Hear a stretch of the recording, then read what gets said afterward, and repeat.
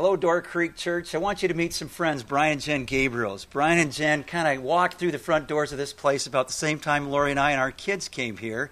And I wanted you to meet them because they're people that I think of that have gotten plugged in to places of service. And that's been our focus here these last couple of weeks. And I want people to know how that happened. So what was it like? I remember what it was like for us coming through here, new place. What was it like for you guys? It was scary, actually, because when we walked in here the first Sunday, and that was just 2 years ago, after Labor Day weekend, we started coming here. We walked in the door and attended the worship service. It was awesome. And we walked back out and weren't sure, how are we ever going to meet people here? And so we decided that that we would come back the next Sunday and we would walk through the activity center and take a look around and try and meet some people. And so we did that, and that was scary, and we did meet some old friends of ours and so forth. But then the next Sunday we decided to make it 2 laps and walk through a couple times. And we just kind of figured that if we were really going to create relationships within the church and get to know people and get to understand what this ministry was all about, we were going to have to take it to the next step. So, Jen, what were some of those next steps? What happened? The next step for me was stepping out of my own comfort zone, and I started attending the women's ministries on Thursday nights. And for me, it was a little awkward and intimidating. I didn't know many women there, maybe 2, but it was a good thing for me to do, and that was the first step for me, was the women's ministry. So then Jen said to me, she said, well, if I'm going to go to the women's ministry, maybe you should, try out this men's fraternity thing. And so I kind of thought about that, and I thought Pastor Bob was a pretty neat guy. And so I went on early Thursday morning and decided to try it. And they made it very easy for us to integrate into the group. And I liked it so much that the next year I decided to be a table leader, and much like Jen. And so then we decided that, well, if we wanted to take the relationships a bit further, we would have to maybe do this thing called home groups. And we were in a home group, before in another church, but we didn't really understand what they were all about here. And so we went to the Quick Connect and got hooked up with 4 or 5 other couples and got involved in a home group. And that's just been wonderful. And we have enjoyed that so much that Sue asked us to be a part of the home group's triad to help with the ministry. And we really believe that if you have a relationship within this church, or relationships within this church, that's a great way to deepen your understanding of what Door Creek is all about, but also become a part of it and become a part of this ministry. Yeah. So thinking about someone who maybe they're here 2 months, maybe they're here 2 years, 20 years, what would you say to them, Jen, in terms of stepping off the curb and get involved in service? Just take the initiative and decide to do something. Door Creek makes it very easy to become involved. They want you to be comfortable in the position you're serving in. If it doesn't work for you, try something else. It was extremely easy for me to get involved because I knew I wasn't stuck in a position for a long time. I could change if that wasn't what I was enjoying. What would you add, Brian? I think that, it's, I could say that it's a part of our service back to the kingdom, but I think deeper than that, it's a part of being a community that serves together, that works together to make this place a better place, for reaching others. Good. And but also the byproduct is you get to meet a lot of really, really neat people that have the same, kind of desires as you do to deepen their relationship with God. So it's your turn if you haven't found that place of service. And the easiest next step is head out in the atrium after service and see where the different opportunities are to serve here at Door Creek. And, take that next step in the initiative and let us know how we can help you find a meaningful place of service.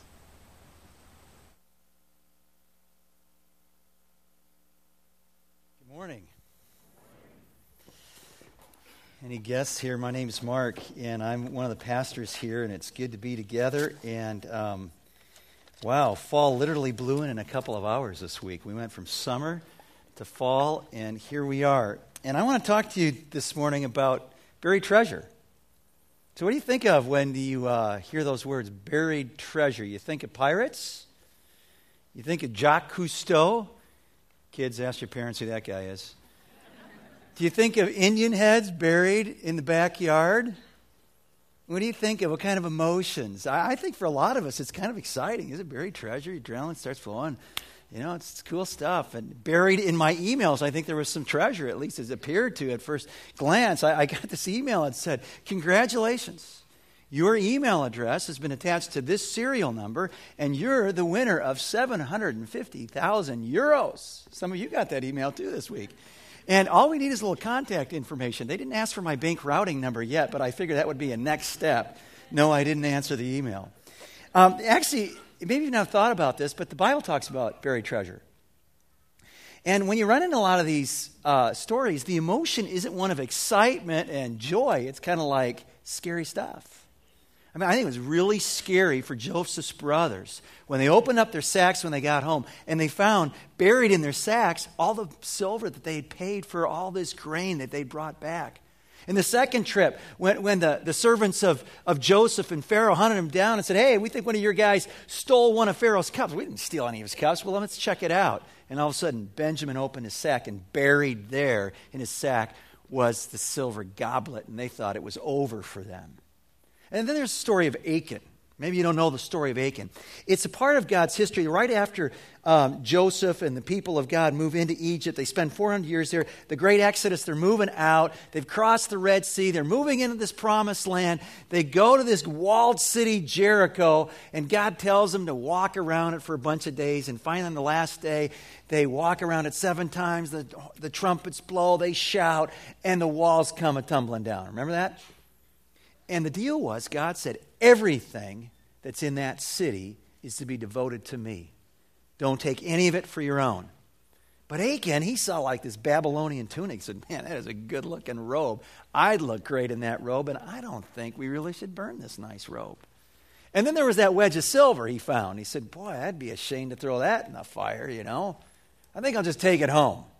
And he took it to his tent, and he buried it.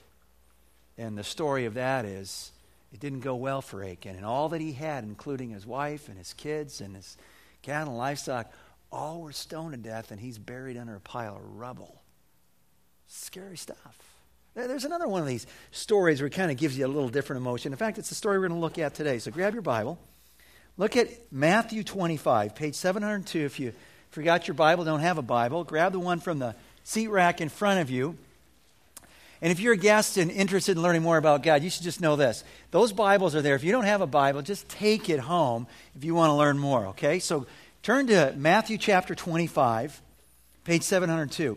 Now, as you're going there, let me kind of set the stage. Where are we at here in God's Word? We're obviously in a gospel. We're at the end of the gospel. It's at this point in time where Jesus is wrapping up his teaching right before he dies to his disciples, and the conversation has everything to do with, Jesus, when are you coming back? You've talked about leaving. When are you coming back? And basically, Jesus tells them a bunch of stories that said a little bit about when. And basically what he said about when is, you don't know when. The deal is, be ready for when I'm coming back. And here's what it looks like to be ready, to be prepared. And this is one of several stories that Jesus told in his teachings to his disciples who wanted to know, what does it mean to be prepared for the King's return? Okay? So, follow along with me as I read it. Verse 14. Again, it will be like a man going on a journey who called his servants and entrusted his property to them. To one he gave 5 talents of money, to another 2 talents, and to another 1 talent, each according to his ability. Then he went on his journey. The man who had received the 5 talents went at once and put his money to work and gained 5 more. So also the one with 2 talents gained 2 more. But the man who had received the 1 talent went off and dug a hole in the ground and hid his master's money. After a long time, the master of those servants returned and settled accounts with them. The man who had received the 5 talents brought the other 5. Master, he said, you entrusted me with 5 talents. See, I've gained 5 more. His master replied, well done, good and faithful servant. You've been faithful with a few things. I'll put you in charge of many things. Come and share in your master's happiness. The man with the 2 talents also came. Master, he said, you entrusted me with 2 talents. See, I've gained 2 more. His master replied, well done, good and faithful servant. You've been faithful with a few things. I'll put you in charge of many things. Come and share your master's happiness. Then the man who had received the 1 talent came. "Master," he said, "I knew that you are a hard man, harvesting where you've not sown and gathering where you've not scattered seed. So I was afraid, and I went out and hid your talent in the ground. See, here is what belonged to you." The master replied, "You wicked, lazy servant. So you knew that I harvest where I have not sown and gather where I have not scattered seed? Well then, you should have put my money on deposit with the bankers, so that when I returned, I would have received it back with interest. Take the talent from him and give it to the one who has 10 talents. For everyone who has will be given more, and he will have an abundance. Whoever does not have, even what he has, will be taken from him. And throw that worthless servant outside into the darkness, where there will be weeping and gnashing of teeth." Now, buried treasure. We get excited about finding buried treasure. And all of a sudden we find out that there's all kinds of stories of buried treasure that don't go so well for these people. And this guy's really different from Achan. I don't know if you caught it. You know, Achan buried the treasure, and that treasure was treasure he stole ultimately from whom? From God. Now this servant, though, buried the treasure that was given to him by the master, who in this story represents God. He didn't steal something from God. He took what God had given him, the master had given him, and he buried it. And it didn't go so well for him and for anyone who would bury God's treasure. And so a really big question at the start of this message is there any buried treasure in our life, in your life? I mean, this is something that Jesus wanted to talk to his disciples about. When they were so consumed about when, he said, don't get so caught up with the times and the dates. Be sure that you're prepared for that day. And this is the one who's prepared, the one who doesn't bury his talent. So the flow is this. You've got entrusted talents, the test of preparation. Then you've got these guys who are investing their talents and the joy of being prepared. And then there's this buried treasure thing, the buried talents and the anguish of being unprepared. So we go down first to verse 14 and following, and we see that each of the servants are given talents. One gets 5, one gets 2, one gets 1. It's all part of the estate.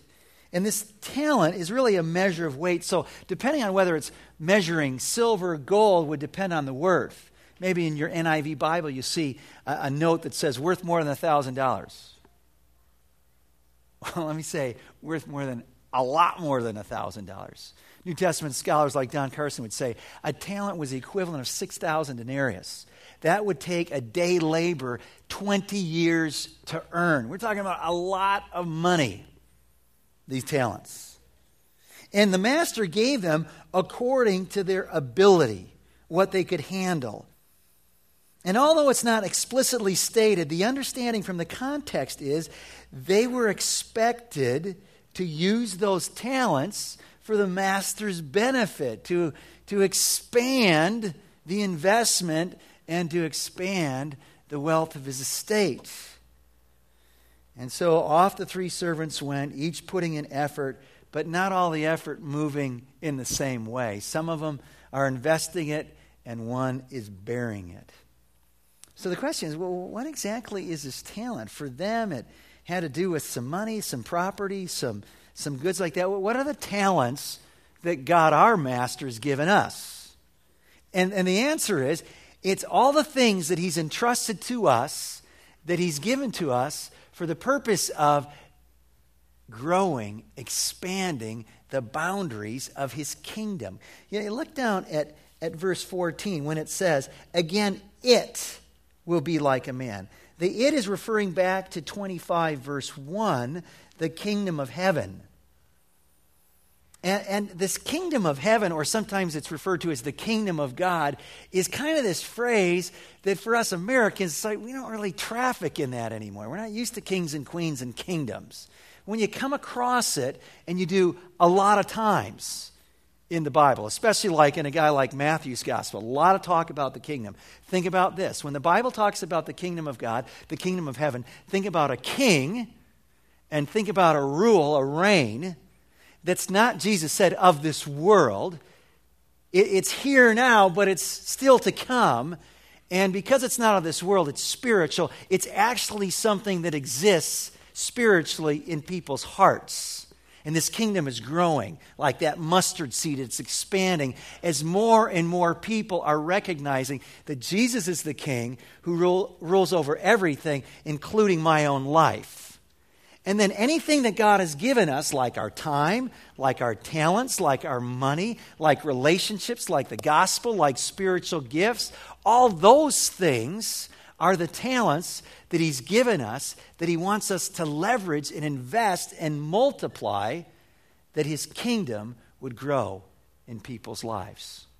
I mean, it's exactly what we're talking about when we keep going back to the mission at Door Creek, changing lives to change the world. It's all the stuff that God would give you to change someone's life, to know God, to follow God, to grow to be like his son, Jesus Christ. That's what a talent is. And he makes it clear in the story that everyone gets it. Everyone. The faithful servants, the unfaithful, the followers of God, those who don't follow God. We've all been given these things to serve the Master, God himself. But we note in particular, as you go down to verse 19 and following, that just 2 invested the talents. The one with 5 put it to work, worked hard. Don't know all that he did. It's not important. We just know there's 5 more. When the master surprisingly, unexpectedly returns after a long time. That's an important point. Jesus is saying, you want to know when I'm coming back? It's going to be after a long time, like this guy in the story, the master. It was after a long time that the master would come back. In the meantime, we're to be busy investing these things and growing these things. The guy with 5, he's ready.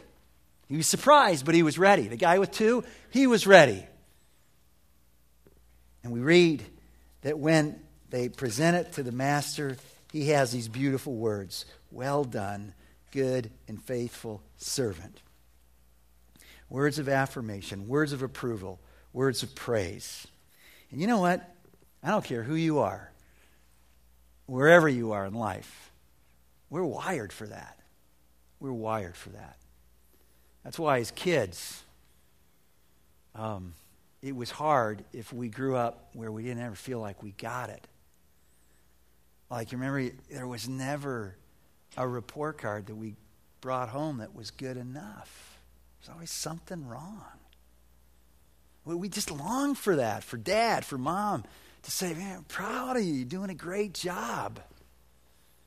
Maybe parents, it's time to change the paradigm when it comes to report cards, when it comes to bringing up our kids. It's really important. Kids need to know that.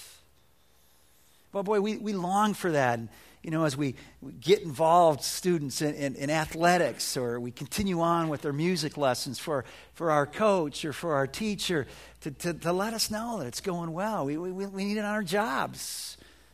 Well, we need it in our marriages, and we long for that. For a mom to say to the young mom, the new mom, you're doing a great job. And that's what they got. Well done, good and faithful servant. You've been faithful with a few things. I'll put you in charge of many. Come and share in your master's happiness. Words of praise, words of approval to those who are obedient, to those who are faithful. He didn't say you've been successful. He didn't say, man, you are good, you're intelligent, you're really smart. He didn't say, I'm giving you this because you're a hard worker. You've been faithful. And what is required of a servant of God? Paul says to be found faithful. And faithful here is taking what God's given us and using it to grow his purposes in this world, in hearts and lives of people. And so they've been faithful for the little, and now the words of praise move to promotion. Hey, you've been faithful over this little bit, now I'm going to put you in charge of a lot more. And then there's one last thing. It's the high point of the reward. He doesn't just offer words of praise or a promotion, but the master offers himself. And he says, hey, enter into my happiness.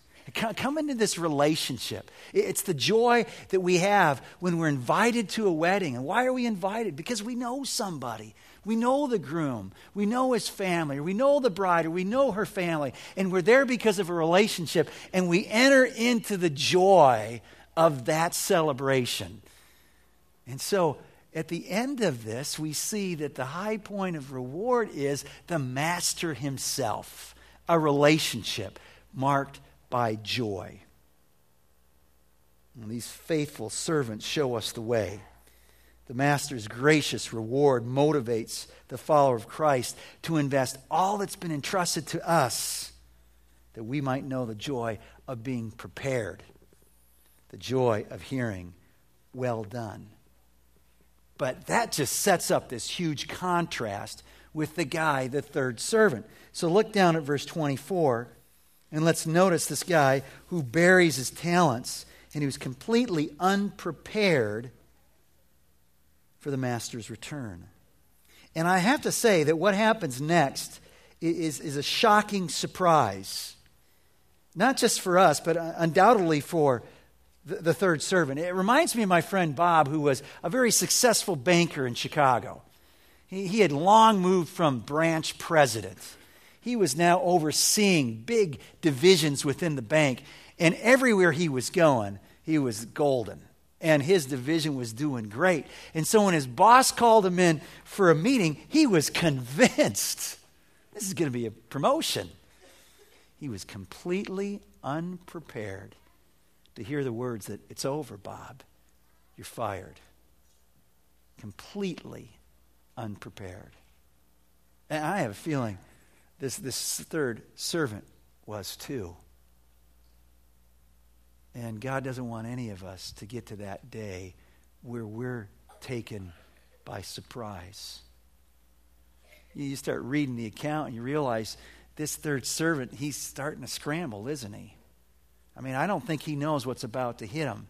But he's scrambling, isn't he? He's saying, oh, look, master, look, I know that you're a hard man, a harsh man. It's literally the word in the original that we get the word sclerosis, arteriosclerosis, hardening in the artery. He says, I know you're kind of a hard guy, and you gather stuff and investments from places where you haven't even invested. And I was afraid. And so what I did is I buried it because I didn't want to lose any of it. So I'm just happy to just give you back what you gave me. Full of excuses. And he ends up blaming his sloth and inactivity. I'll grant it. He had to get a shovel. He had to dig a hole. He had to cover it up and find a good, safe place, which is common in that day. Granted, he did that. But basically what he does is blame his passive inattention to that which was expected of the servants on the master. The reason he didn't do what he was supposed to do is because it's the master's fault, because of who the master is. Now, when you get down to verse 26, what you need to understand here is that it's not an admission of the master's character. He's conceding here, Jesus is in telling the story. Okay, so you think I'm that kind of a master? Well, let me ask you a question. If you think that's the kind of master I am, who's hard and who reaps where he hasn't sown, well, then the least you should have done is throw it in the bank and gotten an interest on it and given me back the principal with interest. But you didn't even do that. He calls his bluff. And then what we have to do is realize that having heard the master's evaluation, he's undone, because it's kind of rapid fire, wicked, lazy, worthless. And I have to say, what's surprising about the judgment is not that the wicked person would receive weeping and gnashing of teeth, which is shorthand for hell. I mean, we expect that, or a lot of us do, that if you're wicked and evil, like people who blow up buildings and kill innocent people, that they deserve to go to hell. What's surprising is who is called wicked, and who is called lazy, and who is called worthless. Here's what we got to remember about this guy. He acknowledged that he was the master's servant. He didn't have any problem with that. He acknowledged that was his master. He acknowledged that what he'd been given belonged to him. He says as much in verse 25. Remember, he's called wicked not because he did something evil, but because he failed to do something good. He failed to take what had been given to him and invest it. He failed to do good, and he was duped into thinking, if I bury it and return it, it's good enough. And at the end of the day, what we realize is this guy not only did the wrong thing, but he did the wrong thing because he had the wrong understanding of who his master was. He didn't know who he was. He thought he was a hard-nosed guy. He didn't understand that he was a gracious guy that would even give him the opportunity to take charge of part of his estate. He didn't understand that he would be a gracious God to reward them with more. He didn't understand that he was offering way more than a part of the riches, but himself in a relationship. He didn't know the master. And one of the things we have to say is sometimes the reason we've got buried treasure in our life because we don't know who God is. We've bought the lie that he's not a good God, that there's no part of me wanting to do anything for this God because he doesn't love me, he's not good. And we end up burying and living for ourselves and not for him. So where do we go with a teaching like this as we kind of bring it home to our own lives? I think we start by saying this, that the teaching here that Jesus is giving us is whether we're a follower of him or not, that all that he's given us really is his, and it's to be used for his purposes. So whether we call ourselves a follower or not, because in a sense, the beginning servants are his followers, clearly, and the last one is a picture of one who thinks he's a follower, but he's really not. All of them have been given something. And so that means any of us here, all of us here, need to understand that whether it's time or money or our natural abilities or the relationships or our knowledge or our creativity, all that has been given to us by God, and it's for him. And for a lot of us here today who call ourselves Christ followers, we're aware of that, we got 168 hours a week. I know a little bit about my bank account or what I don't have in my bank account. I've got a sense of that. I know about the relationships in my life. I know that I've got this thing called the Bible and truth, and that's a part of what I'm supposed to be investing in other people's lives. But for a lot of us, we're completely ignorant about something the Bible talks a lot about, and that is that you have spiritual gifts. That when you trusted in Christ and became what the Bible says, a new person, and you got a new heart, and Christ sent his Spirit to live in your heart, then when Christ's Spirit came into your heart, he came bringing gifts. And these are these tools that he wants you to put to work that would grow the kingdom as you seek to change a person's life for Christ. And the problem with buried treasure when it comes to spiritual gifts is some of us are completely ignorant about what is this treasure that I've buried. I don't even know. And that's what the Bible talks about. In 1 Corinthians 12, verse 1, Paul starts his whole 3-chapter discussion on gifts. He says, brothers and sisters, I don't want you to be ignorant, unaware about spiritual things, primarily about your gifts. And that's why we teach about gifts here.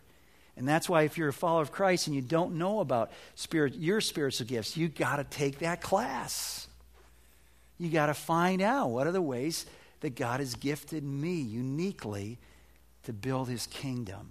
And so in your inserts, in your bulletins, there's an insert, and you can fill that out and sign up for that gifts class. We'll offer it a bunch of times this year, but there's one coming up in a couple of Wednesday nights. You ought to know that back in the atrium, every week, there's somebody back at the Together We Serve table that's going to try and help you identify your gifts and take your experience and how God shaped you to make a serving difference in somebody else's life. The scriptures are clear that each one of us, all of us who are followers of Christ, have at least received one gift.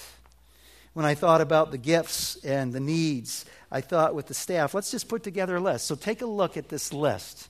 This is like the top 10 areas that we have needs as we go into a new ministry year.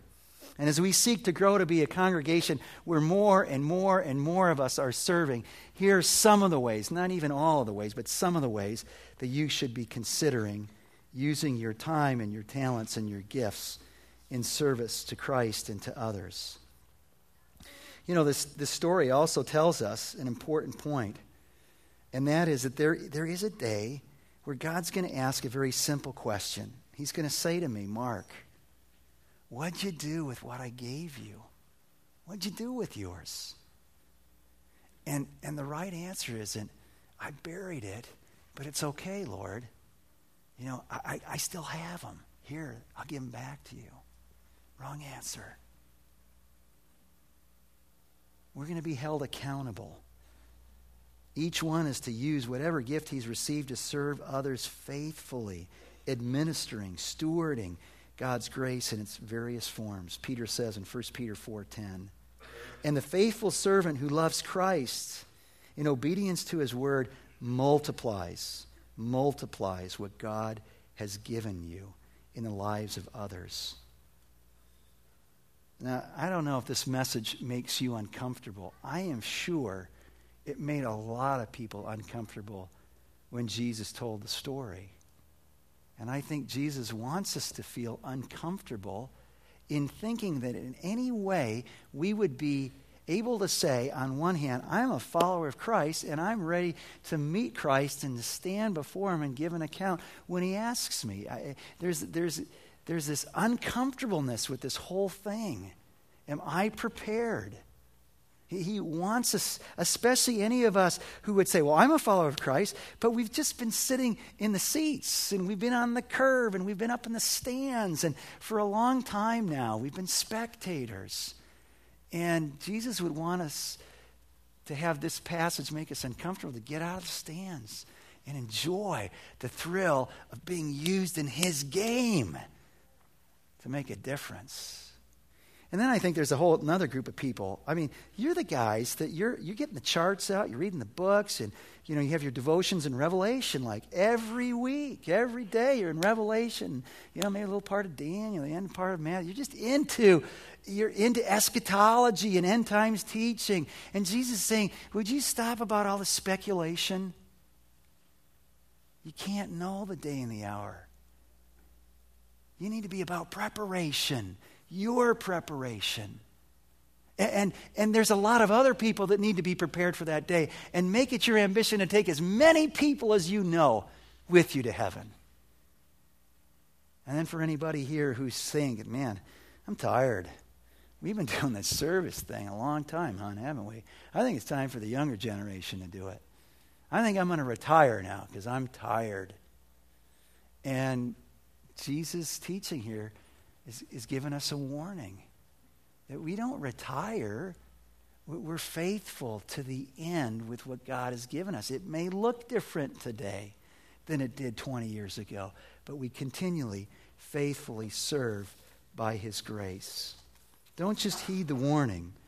Remember the reward. Well done, good and faithful servant. Enter into your master's joy. You know, the story of the Bible doesn't end with where this story Jesus told ends.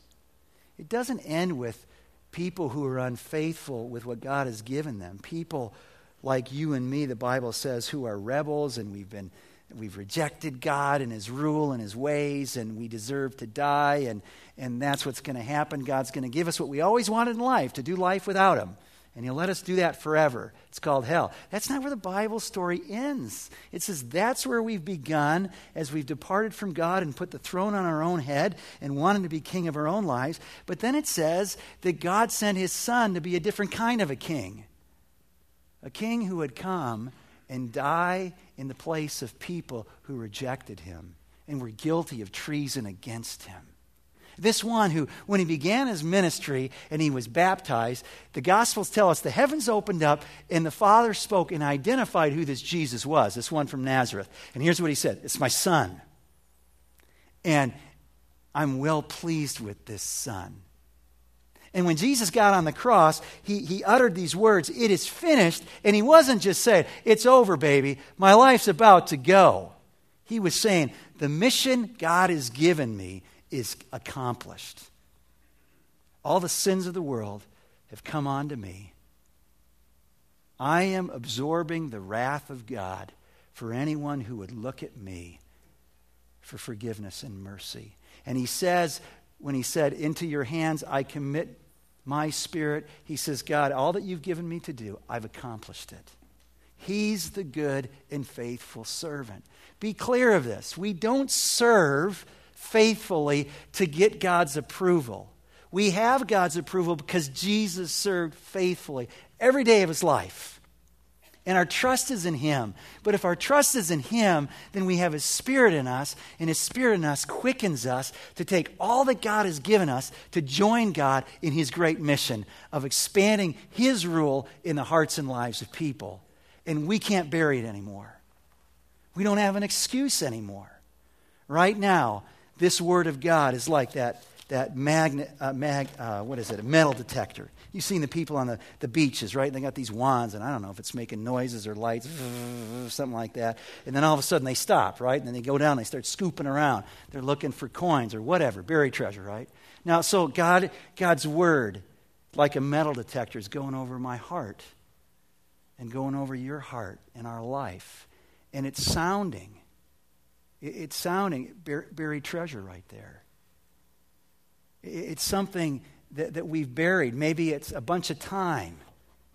It's buried under some meaningless habits of watching mindless TV. Maybe it's dollars that's been buried that could have been used to do an eternal difference in somebody's life, but we've buried it under the pursuit of toys or whatever. Maybe there's a relationship that's buried treasure we haven't even thought about. We can walk across the room and reach out to this person and extend the love of Christ to them. Maybe that buried treasure is this bunch of spiritual gifts, unidentified things. We don't even know what they are right now. But Jesus says to us, dig it up. Dig it up. Put it to use. Grow my kingdom. Share in my joy of seeing people's lives changed forever. Be ready for my well done. Enjoy forever. Don't be surprised. Don't be undone with buried treasure. Let's pray. God, help us. Help us to be faithful. Help us to know who you are. Help us to get it right. Somebody's not sure. They're hearing me say that you've revealed yourself as a good God, but they're not sure. Maybe it's experiences, maybe it's teaching. They're not sure. Lord, don't let them miss who you are. Even as we come to the table and celebrate your Son's death, may they remember that's the greatest, greatest, greatest act of love. The giving of your own Son, who died that we might live. And Lord, we're just giving you permission. We want to heed the warning of this text, and we want to know what it's like to hear your well done. We want to hear whispers of it throughout each day, this week, and this year, individually and collectively. We don't want there to be buried things in our life that you've given us to better this world and to better other people's lives. And we don't want to be lazy. And we don't want to be judged for failing to do good. So help us and grow us as a church.